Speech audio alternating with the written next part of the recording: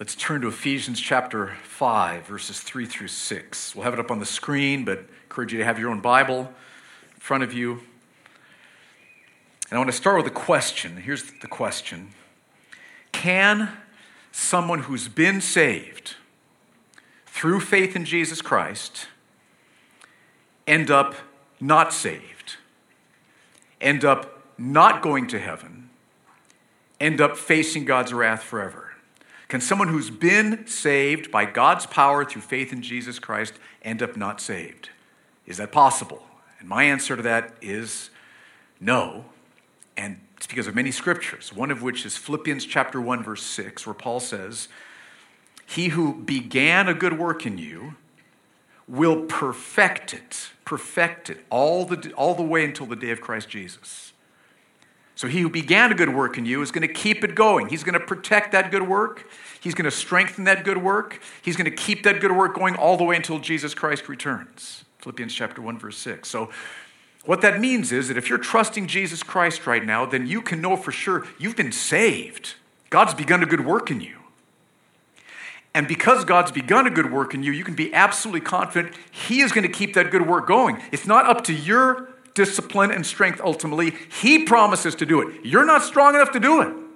He's strong enough to do it big time. And He promises He will do it, which means that if you're trusting Jesus Christ right now, you can be 100% certain that you will be in heaven. Be sure of that. Philippians chapter 1, verse 6, and many other passages. Now, if that's true, which it is, I believe, then why do we find in the Bible places where God warns us, warns believers, that if we continue sinning, we will not be in heaven? Why do we find warnings in the Bible where God says to believers, if you continue in sin, you will not be saved, you will not enter heaven, you will face my judgment forever? Why do we find warnings? If it's true that the good work God starts, God continues all the way to the end. And the reason I raise that question is because one of those warnings is found in our passage for today. Ephesians chapter 5, verses 3 through 6. So let's read what Paul says here, and then we'll dig in. Verse 3. Paul says, "But sexual immorality and all impurity or covetousness must not even be named among you, as is proper among saints. Let there be no filthiness, nor foolish talk, nor crude joking, which are out of place, but instead let there be thanksgiving. For you may be sure of this, that everyone who is sexually immoral or impure or who is covetous, that is an idolater, has no inheritance in the kingdom of Christ and God. Let no one deceive you with empty words. For because of these things, the wrath of God comes upon the sons of disobedience." It's a sobering passage. Now, let's start by digging into what sin does Paul warn us about in this passage. And look again at verse 3. Here's his list. "But sexual immorality and all impurity or covetousness must not even be named among you, as is proper among saints." Now, when Paul says these must not be named among you, he's not saying you should never say the words. He's just simply, because Paul says the words right here. He's just simply saying they should never take place in the church body so that they would need to be discussed in any way. They should not be appearing in any form in the church body. That's what Paul is saying. So that means no believer should be involved in sexual immorality or impurity or covetousness. So what do each of those words mean? Let's start with sexual immorality. It's the Greek word porneia, and in that time, the word meant any sexual activity that took place outside the context of marriage between a man and a woman. Any sexual activity outside the context of marriage. Now, what would that include? First of all, let me just mention, I know cultures are different in terms of how openly these things are talked about. And we are a mixed cultural group here, which is a wonderful, wonderful thing. But I need to lean into being a little bit more specific than maybe some of your cultures are used to. And here's why. It's because sin hides behind generalities. And when we bring sin out into the light, sin's power is weakened and destroyed. So, let me mention what sexual immorality would include. It would include using pornography. It would include masturbation, because Jesus said in verse 5, Matthew 5, don't look upon a woman with lustful thoughts or look upon a man with lustful thoughts. That's always going on when masturbation is taking place. So pornography, masturbation. It would include any kind of sexual activity before marriage or outside of marriage, including homosexuality, which we'll talk about more in a moment. So that's what the word porneia meant in Paul's time. And so when Paul says there should be no sexual immorality, he means that in a church body, in a church family, there should be no sexual activity going on outside the context of heterosexual man and woman marriage. That's what Paul is saying here. Now, just some background, and that is, all through the Bible we read that sex is a wonderful gift from God. Sex is not dirty. It's nothing to be ashamed of. It's a precious, beautiful gift that God gives for marriage between man and a woman, because it bonds the couple together, it gives them pleasure in each other, and it makes babies. It's an amazing thing. I mean, it's just an incredible gift that God's given to us. And God is clear in the Bible, though, that the one who created sex, the one who designed sex, says that sex is for marriage between a man and a woman. That's the setting in which it is to be enjoyed. No other setting is it beneficial to you. That's the only setting in which it works. It's healthy. It's to be enjoyed. But I do need to talk about homosexual marriage. It's a big, huge topic in my country, U.S., where I'm from. It's legal and it's growing in acceptance, and I know many of our countries that's what's happening.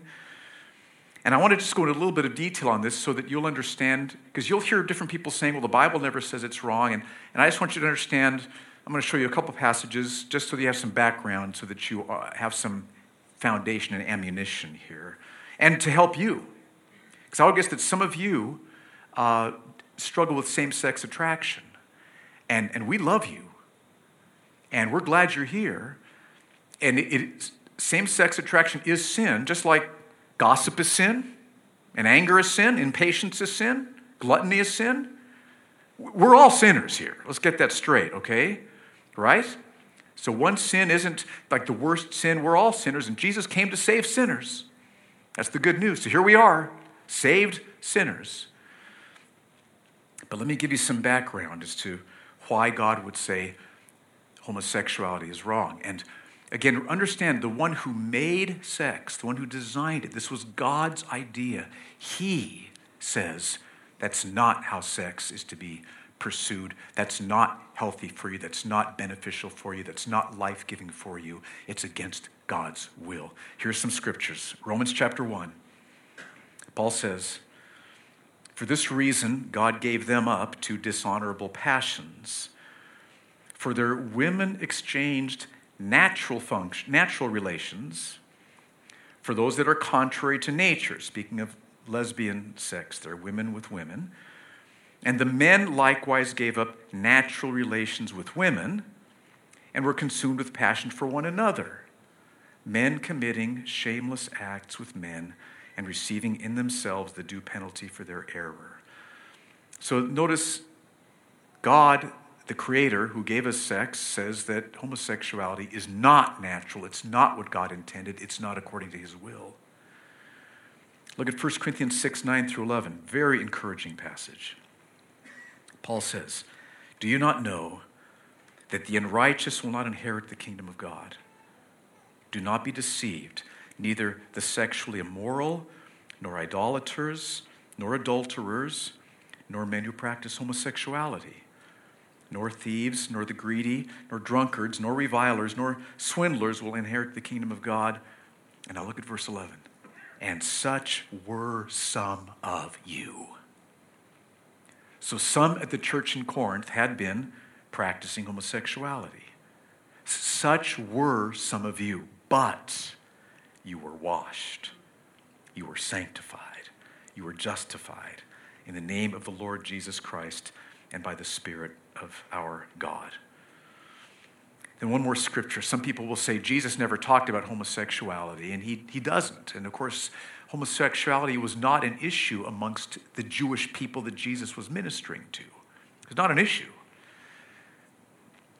But Jesus does quote Genesis 2:24 numerous times, showing that marriage is to be between a man and a woman. Genesis 2:24. Therefore a man shall leave his father and his mother and hold fast to his wife, and they shall become one flesh. So marriage, the only marriage Jesus ever talked about, the only marriage described in the Bible, is marriage between a man and a woman. Okay, now, again, so what if you deal with same-sex attraction, so that if you're a man, you find yourself sexually attracted to men, or if you're a woman, you find yourself sexually attracted to women? Well, like I said earlier, we are glad you are here, and we do love you. And I mean that with utmost seriousness. Those attractions are sinful, just like my tendency towards impatience is sinful, just like somebody else's anger outburst this last week was sinful, right? We all sin here in this room. There is nobody who is sinless here in this room.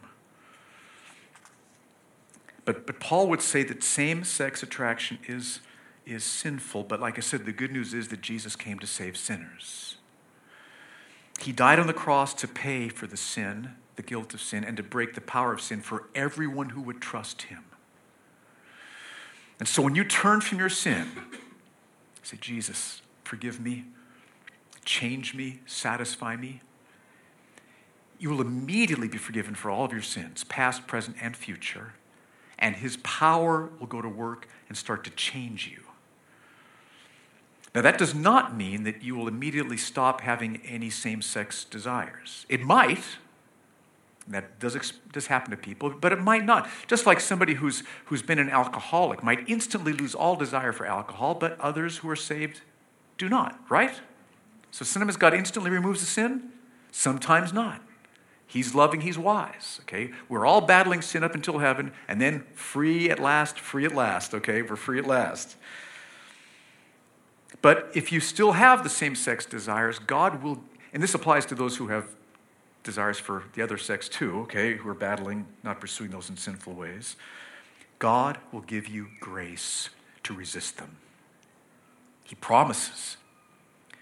He'll give you grace through the Word of God, through prayer, through fellowship and encouragement. He will give you grace to resist him. And while you're resisting, he will so satisfy you in himself that you will be strengthened and established and able to fight. And I would encourage you, whether it's homosexual or heterosexual areas of sin you're dealing with, have somebody else be praying for you. Don't let the sin hide in the dark. Sin thrives in the dark. Bring it out into the light. Share it with somebody so they can be praying and encouraging you and loving you. You need that. We all need that. DNA groups, discipleship, nurture, accountability groups, a lot of that happens there. Okay, so that's sexual immorality. Are we clear on what that means? It's any sexual activity outside the context of marriage between a man and a woman. That's the setting in which it takes place. So let me just be clear. Do not look at porn. Do not be involved in masturbation. Do not have sex before marriage. Do not have sex outside of marriage. And don't be involved in homosexuality, being gay, being lesbian activity. Don't do that. That's what Paul is saying here. Now let me just mention a positive command. So that means married couples, we should then in our marriages pursue loving, joyful, serving sexual relations in our marriage. It'll bless your marriage, and it'll be a powerful weapon against temptation. And I want to encourage, because over the years, that area of your sexual relations in your marriage, that can become a point of frustration, a point of pain, a point of bitterness, and then you are setting yourself up for massive temptation if you find yourself in that place. So I would encourage you, and I know this may not be easy depending on how long it's been since you've really talked, I would encourage you, couples, talk this week about your sexual relationship. Just talk and pray and pursue it lovingly, servingly, joyfully. It's a gift from God to bond you together, to give you pleasure in each other, to resist temptation. It's a gift from God. One other little just tip. Jan and I have found it very helpful to do what we call planned spontaneity. Okay, now, spontaneity is a wonderful thing when it comes to sexual relations. Okay, spontaneity is great, but when you get busy, kids come, it's nothing wrong with planning a little spontaneity, scheduling a little spontaneity, like tomorrow night. Okay, awesome, or whatever, right? So, all right, just you know how that works. All right, so say no more. Let's move on to impurity or covetousness, okay? What is impurity and covetousness? I find it most helpful to ask, what is purity? Start there. What is purity? And the two commandments, right? Loving God with all your heart, soul, mind, and strength. So you're seeking your joy in Jesus more than anything. And then loving your neighbor as yourself. You're seeking your neighbor's joy in Jesus more than anything. That's purity in my mind. You're seeking your joy in Jesus above all else. And when you pursue relationships, it's to help other people come into the joy of knowing Jesus. That's the most loving thing you can do. So that's purity. So what's impurity? Well, it's desiring anything more than God, more than Jesus, and pursuing relationships for any other higher reason than building up their joy in God. So let me give you some examples. And I want to do this because when we think about impurity or covetousness, we think about like Scrooge, Christmas Carol. You're familiar with that movie, okay? He's just this miser and he's got the stacks of money and all. We think, well, that's definitely covetousness, but we don't think about everything that can be covetous. That is covetousness. But for example, there's nothing wrong with TV. But if your greatest joy and greatest excitement is this new TV show coming up, that's impurity. That's covetousness. Because you're loving something more than God. And that happens, doesn't it? It totally happens. But that's impurity. Nothing wrong with going stand-up paddling at Eastern mangroves. I love stand-up paddling at Eastern mangroves. But if I start being more excited about that, if that's what I'm living for, if my highest joy over these last 2 weeks was stand-up paddling at the mangroves, it was awesome. If that's my highest joy, there's a problem. There's covetousness and impurity in me. Because that's not going to satisfy me as much as God will. Right? He calls me to love him with all my heart, soul, mind, and strength. And I can go stand up paddling with my Redeemer. Look at that fish. Thank you for that fish. Look at all these crabs over here. It's amazing. We saw flamingos once. Okay? Anyway, enough about that. Nothing wrong with friends, having friends. But see, listen.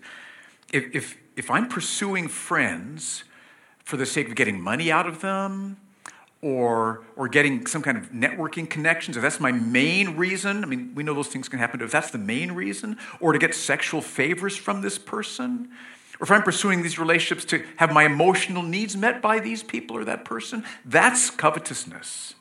That's impurity, because my love for them should be, I'm serving them, pursuing them to build their joy in the Lord. That's purity in relationships. Okay, so that's examples of impurity. So how can you tell if you're involved with impurity or covetousness? It's because you're desiring something more than God and you're pursuing relationships for some other reasons besides building their joy in God. Either of those would be impurity or covetousness. So now with all that in mind, let's read verse 3 again. But sexual immorality and all impurity or covetousness must not even be named among you, as is proper among saints. So that's verse 3. Now, verse 4, Paul tells us something else he's concerned about. Look at what he says. Let there be no filthiness, nor foolish talk, nor crude joking, which are out of place, but instead let there be thanksgiving.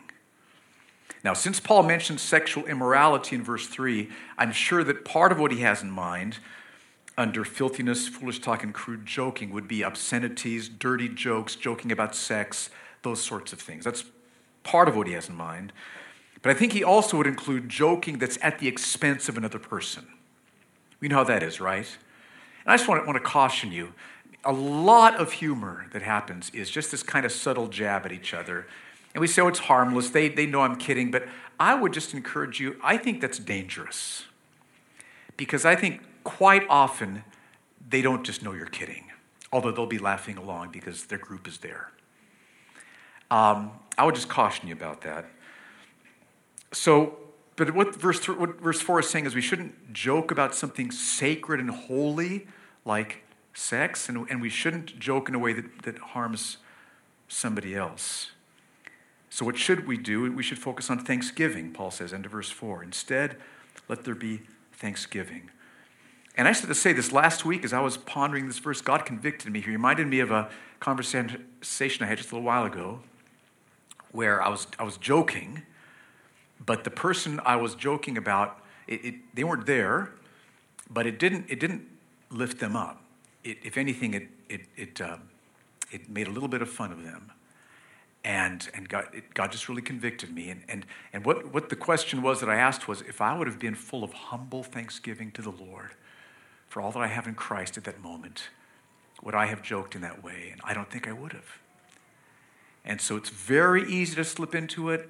Let's really be cautious about it. That's what Paul wants us to be alert to. So verses 3 and 4 are clear, right? No sexual immorality, impurity, covetousness, filthiness, foolish talk, crude joking. That's what we should not do. But now the next question is, why not? And look at what Paul says in verse 5. Why should we avoid these sins? Notice the first word of verse 5. It's the word for, which could be translated because. This gives us the reason why we should not pursue these things. And look at the reason. For you may be sure of this, that everyone who is sexually immoral or impure or who is covetous, that is, an idolater, has no inheritance in the kingdom of Christ and God. Now let me just comment on the word idolater there. Idolatry certainly would include like going to some temple, some other religion, some temple, and bowing down before a statue and worshiping that statue as God. That would be idolatry. I think we're all clear on that. But what Paul says here is that that's not the only kind of idolatry there is. Covetousness is idolatry, where you are desiring something else more than God. It may not be some other statue. It may be money. That would be idolatry. Any number of things. So just understand, idolatry is much broader than we tend to think it is. Like if you're living for an upcoming vacation, it's like, this is going to be awesome. And that's what fuels you through your work week. And that's what helps you ride through the difficulties of living here in Abu Dhabi. And vacations come and this is going to be great. And that's what's your greatest joy and excitement in these next few weeks. That's idolatry. That's covetousness. And besides, if you're setting your hope on your vacation time is coming up, so we'll talk about this. If you're setting your hope on your vacation, you're going to come back very discouraged, right? So the way to not come back discouraged is set your hope on Christ, and I'm going to enjoy you as I'm lying on the beach. I'm going to enjoy you as we're hiking up in the mountains. I'm going to enjoy you as we're looking at the museums. I'm going to be enjoying you through all this. So you have Jesus at the beginning of the vacation, through the vacation, and on the end of the vacation, and you're good to go. Okay? Just a little tip about vacations there. Now, but why should we avoid these sins? Paul's very clear in verse 5. It's because everyone, he says, who is sexually immoral or impure or who is covetous, that is an idolater, has no inheritance in the kingdom of Christ and God. Now, does that include believers? The answer is yes, because this is the reason he gives to believers for why we shouldn't. And notice the word everyone in verse 5. Did you catch that? Underline it. Everyone. That's why Paul says everyone. He's including us. Everyone. So if any of us is sexually immoral or impure or covetous, then we do not have an inheritance in the kingdom of God. Now, what does that mean, not to have an inheritance? Well, what is the inheritance? It's heaven. Chapter 1, verse 13, Paul talks about that. It's the everlasting, ever-increasing joy of knowing God in Christ. That's the inheritance. And if we are sexually immoral, impure, covetousness, we do not have the inheritance. Now, notice again, though, who it is that doesn't have the inheritance. Don't miss this. It's someone who is sexually immoral. Not who was sexually immoral. Very important difference. It's just somebody who is sexually immoral, who is impure, or who is covetous. So this is referring to somebody who is right now pursuing sexual immorality. Maybe they're looking at porn, just part of their lifestyle. Just this is what they do. They go to church Friday. They love Jesus, they say, but they're pursuing porn. They might rationalize it and say, I'm not hurting anybody, right? Sex is natural. My wife, my husband isn't fulfilling me, whatever the rationalization might be. But it's somebody who is sexually immoral. Unless something changes, that person does not have an inheritance in heaven. That's what Paul is saying. Can you see that from this passage? So Paul is not talking about somebody who late at night, it's been a stressful day, getting some work's done finally, and he's tempted because of just tiredness and whatever. He clicks on something he shouldn't be looking at the computer, and then one thing leads to another, and there's sin there, and then he's convicted, falls to his knees. Jesus, forgive me. I'm so sorry. I hate that. Cleanse me, wash me clean. See, at that moment, that brother can be completely assured of forgiveness. Inheritance is mine. Jesus is mine. He's going to help me because he repented and he confessed. So this is the difference we're talking about here. Somebody who is sexually immoral or covetous or impure is continuing in this area of sin, practicing this area of sin without repenting, without confessing, without battling, without fighting. They have no assurance that they have the inheritance because of this warning here. But if you've been involved in sexual sin this past week and God has convicted you of it and you have confessed it to him, you can have complete assurance that you have the inheritance. Do we understand that? Okay, let me just say that again. If somebody is continuing in sexual sin or in impurity or covetous with no repentance, no confession, they do not have assurance that they have the inheritance because of this warning. But if they have confessed their sin, if they have repented of their sin, if they put their trust in Jesus, help me overcome this, they can have complete assurance that they have the inheritance because of Jesus' death on the cross and forgiveness. That's what Paul is saying here in verse 5. Now, let me just clarify. That does not mean that our repentance and confession earns salvation. We can't earn our salvation. But confession and repentance show that you have the genuine faith that connects you to Jesus who did earn your salvation. That's why confession and repentance are essential, because they show that your faith is real. We are only saved by faith alone, through grace alone, in Christ alone. That's the only way anybody gets saved. And if you are not confessing and repenting, you have no reason to think you have that faith. And if you are confessing and repenting, you have every reason to believe that you have that faith. And that's why you can be completely assured of salvation. That's how it works. By the way, I think let me just mention, somebody might have this question. It's connected, and that is, what if you die right before you had a chance to confess a sin? Does that mean it's over for you? No. It doesn't mean it's over for you. The moment you first put your trust in Jesus and confess your sins, all your sins are forgiven. Past sins, present sins, and future sins. All forgiven at that moment.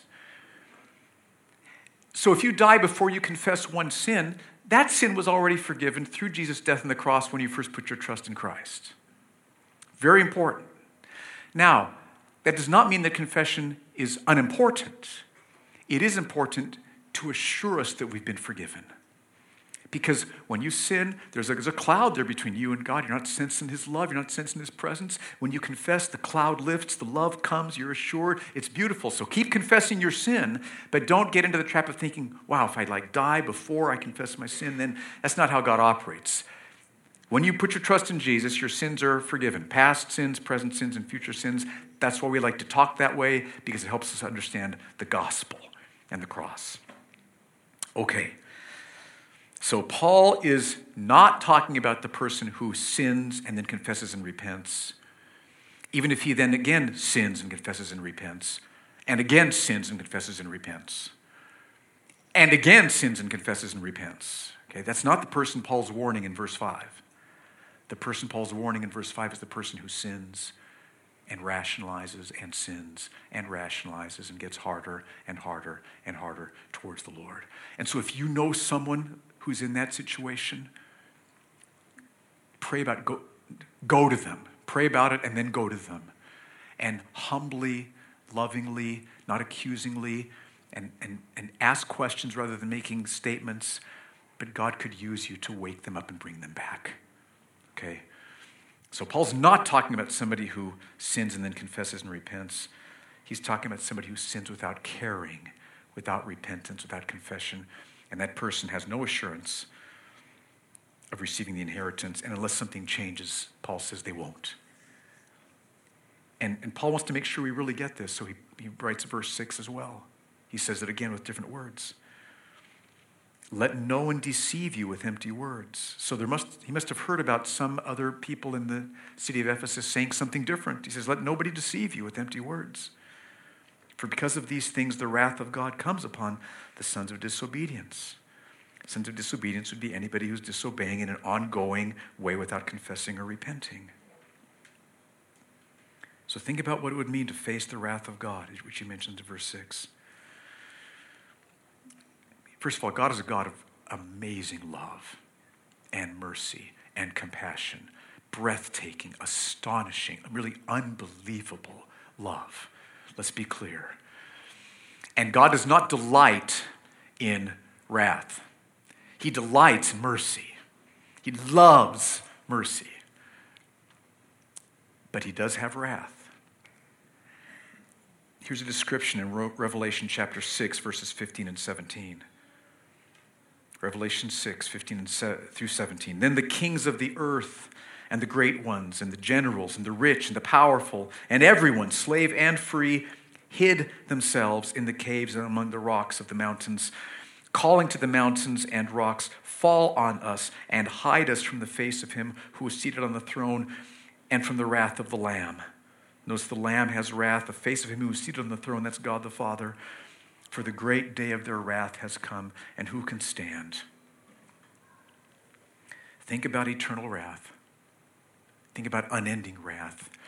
Think about the wrath from the God who's created everything, who's all-powerful and created everything. There's nothing more frightening than to think about that. And Paul wants us to tremble at these verses. Okay, but now, like I said at the beginning, this raises a question, right? How does this warning fit God's promise to bring each saved person to heaven? Because God promises that, right? Philippians 1:6, he who began a good work in you will continue it, will perfect it all the way until Christ Jesus. He will do it. Everybody who God saves will end up in heaven. So how does this warning in Ephesians 5 fit that? Here's how it fits that. It's because one of the ways God keeps you is by giving these warnings to us. These warnings keep us on the road to heaven. So one way is by giving us these warnings. The second thing that he does is when he saves us, he changes our hearts so we pay heed to these warnings. So we tremble at these warnings. Now, where do I get that? Jeremiah chapter 32, verse 40, one of my favorite verses. Look at what the prophet Jeremiah said back in the Old Testament. God is speaking through Jeremiah. God says, I will make with them an everlasting covenant, that I will not turn away from doing good to them. If God has saved you, he's made an everlasting covenant. How long does an everlasting covenant last? Forever. And what is this everlasting covenant? He will not turn away from doing good to you.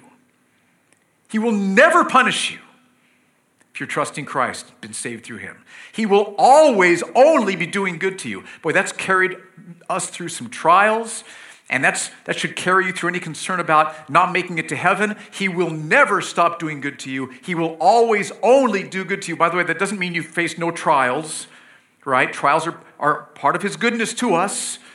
But understand, he will never punish you because all the punishment was poured out upon Jesus. Forever, he's only going to be doing good to you. And one of the reasons he can promise that is because of the last line of this verse. And I, God says, will put the fear of me in their hearts so that they may not turn from me. So when God saves you, he changes your heart. He puts the fear of him in your heart. And that fear of him trembles at these warnings and makes you turn back, makes you confess, makes you repent, makes you battle the sin so you don't keep on sinning with rationalization and justification, willingly sinning with no repentance, no confession. That's impossible if God's put his fear in your heart. He will cause you to tremble. He will cause you to turn back. You will not continue on. He will bring you back. Now, an illustration I've used before, which helps me understand how the warnings fit with these promises, is to think about the road to heaven like a windy road going up a mountain, okay? And there are steep drop-offs on different sides of the road, where if you go over the road to that side, it's like, okay, it's eternal destruction, okay? That's the temptation on either side. So here's the windy road. Now, what has God done? It's like, if you're just driving up this windy road, who knows you may not make it. So God says, they're all going to make it. They are all going to make it. And he puts up warning signs at each steep drop-off. Warning, do not go past this point. Turn back now. Repent, confess, okay? At each of these stop drop-offs, there's these warning signs. That's one thing he does. And then the second thing he does is he changes our hearts so we pay heed to those warnings. We tremble at those warnings. We say, oh my, that's a warning sign. I don't want to drive any farther. I'm turning back. And that's how the warnings are true. If you continue sinning, you will not go to heaven. The warnings are true but God makes sure that for those he saved, that if never happens because he changes our hearts so we never pursue the if. We always pull back and stay on the road. Doesn't mean we don't sin, but we repent, we confess, we come back. Does that make sense? So the warnings are true and the promises are true. So here's what this means. If right now you are confessing, repenting, saying, Jesus, forgive me, I trust you, look at what I did last night or yesterday, you can be 100% certain that you are going to be in heaven. Not only are you forgiven for that sin, you're going to be there. It is certain because he says, you can tell, I've started a good work in you. You're repenting, that's a good work, and I'm going to keep that good work going all the way to heaven. You can be completely certain of heaven. Are we clear on that point, church? But if you are involved in sin knowingly, without repentance, without confession, and you've somehow rationalized how you as a Christian can do that, and there's no repentance, there's no confession, you cannot be sure you're going to be in heaven. Because unless something changes, Paul would say, you won't be. Which would show you were never saved to begin with. Because if you've been saved, then God put the fear of you in his heart so that you're hearing these warnings and turning back. And I was praying last night that some of you maybe are trembling at a warning, maybe for the first time ever. And that's a good thing. I don't like to make people tremble with warnings, but in this case, it might be a very good thing for you. And if you're trembling, Jesus is standing before you saying, come home, come home. I'll help you, I'll forgive you, I'll love you, I'll strengthen you, come home. And this is a good day for you. Okay, now, how do we fight sin then? So you're dealing with sexual sin, possibly very common, huge battle. Oh, there's a quote I wanted to give you first from Tom Schreiner. Can we put that up? Just how the warnings and the promises fit. Here's what Tom Schreiner says. The warnings are the means God uses to preserve his own, and the warnings are always effective in the lives of the elect.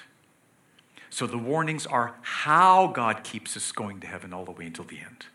The warnings are true. They're not contradictory. They're true, and that's how he keeps us. They're the warning signs on the road. Okay. Now, how can we stop pursuing these sins? Let me give you 5 steps. 1, first, pray over these warnings until you feel the fear of God.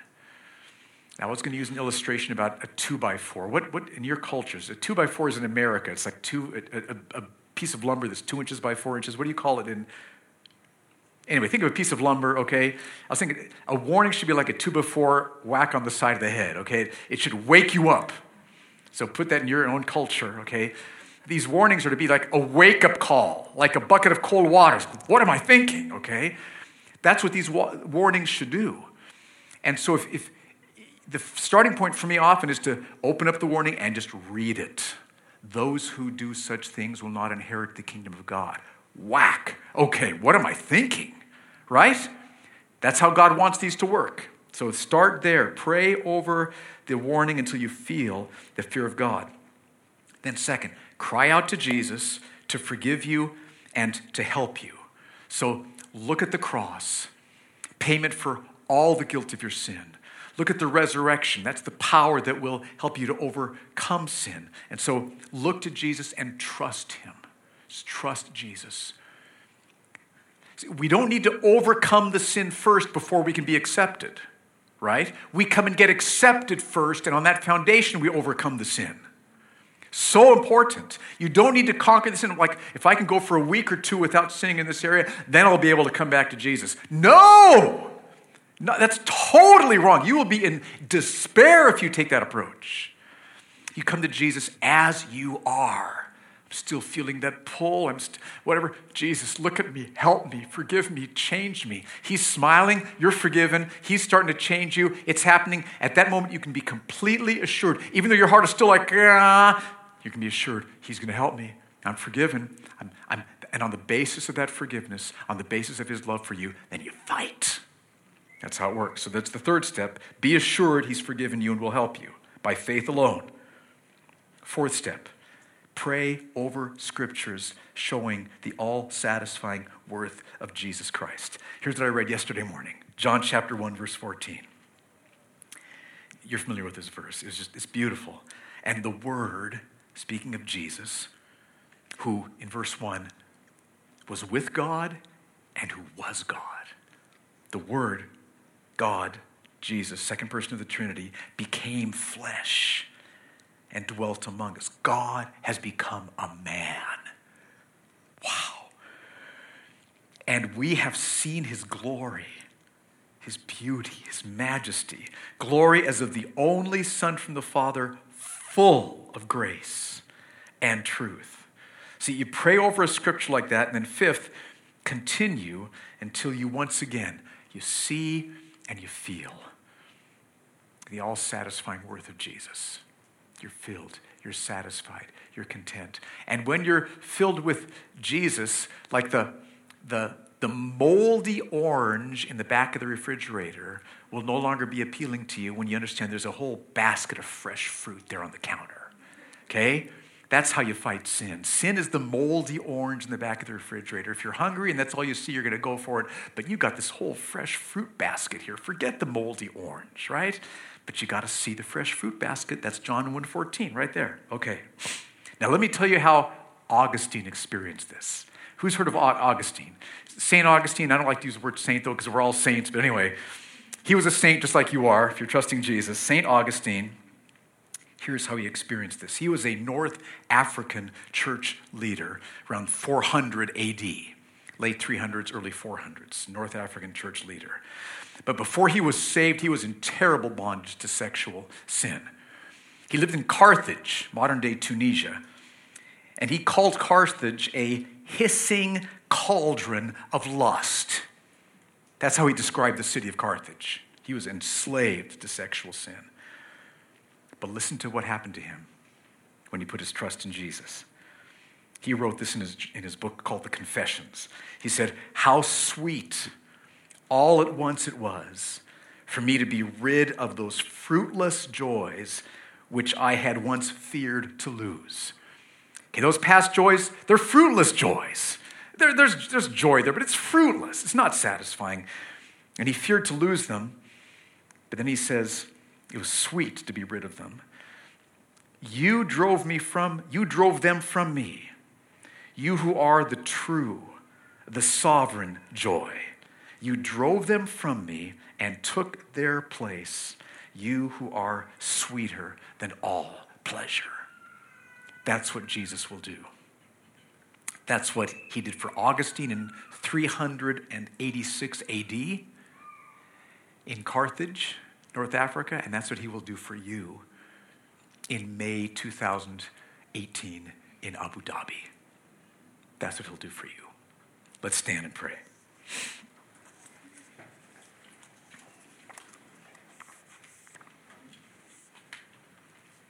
Father, I ask for your Holy Spirit to be poured out upon us right now.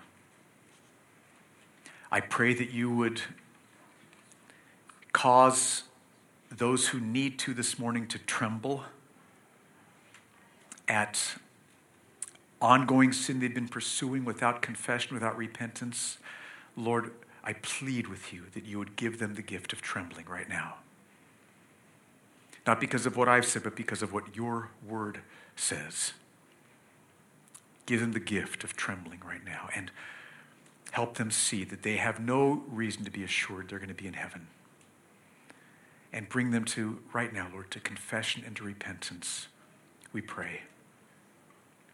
And Lord, for all of us, let us see more clearly the truth of the warnings, that we would not play games, that we would not dabble, that we would not toy with sin, that we would slay sin, that we would battle sin. Lord, let us feel the seriousness of the warnings, and then let us love the beauty of the promises, that you who has started a good work in us will continue it until the day of Christ Jesus. What mercy, what love. You keep us. You don't let us fall away. You bring us back. You are the Savior from start to finish. And we worship and praise you. In Jesus' name.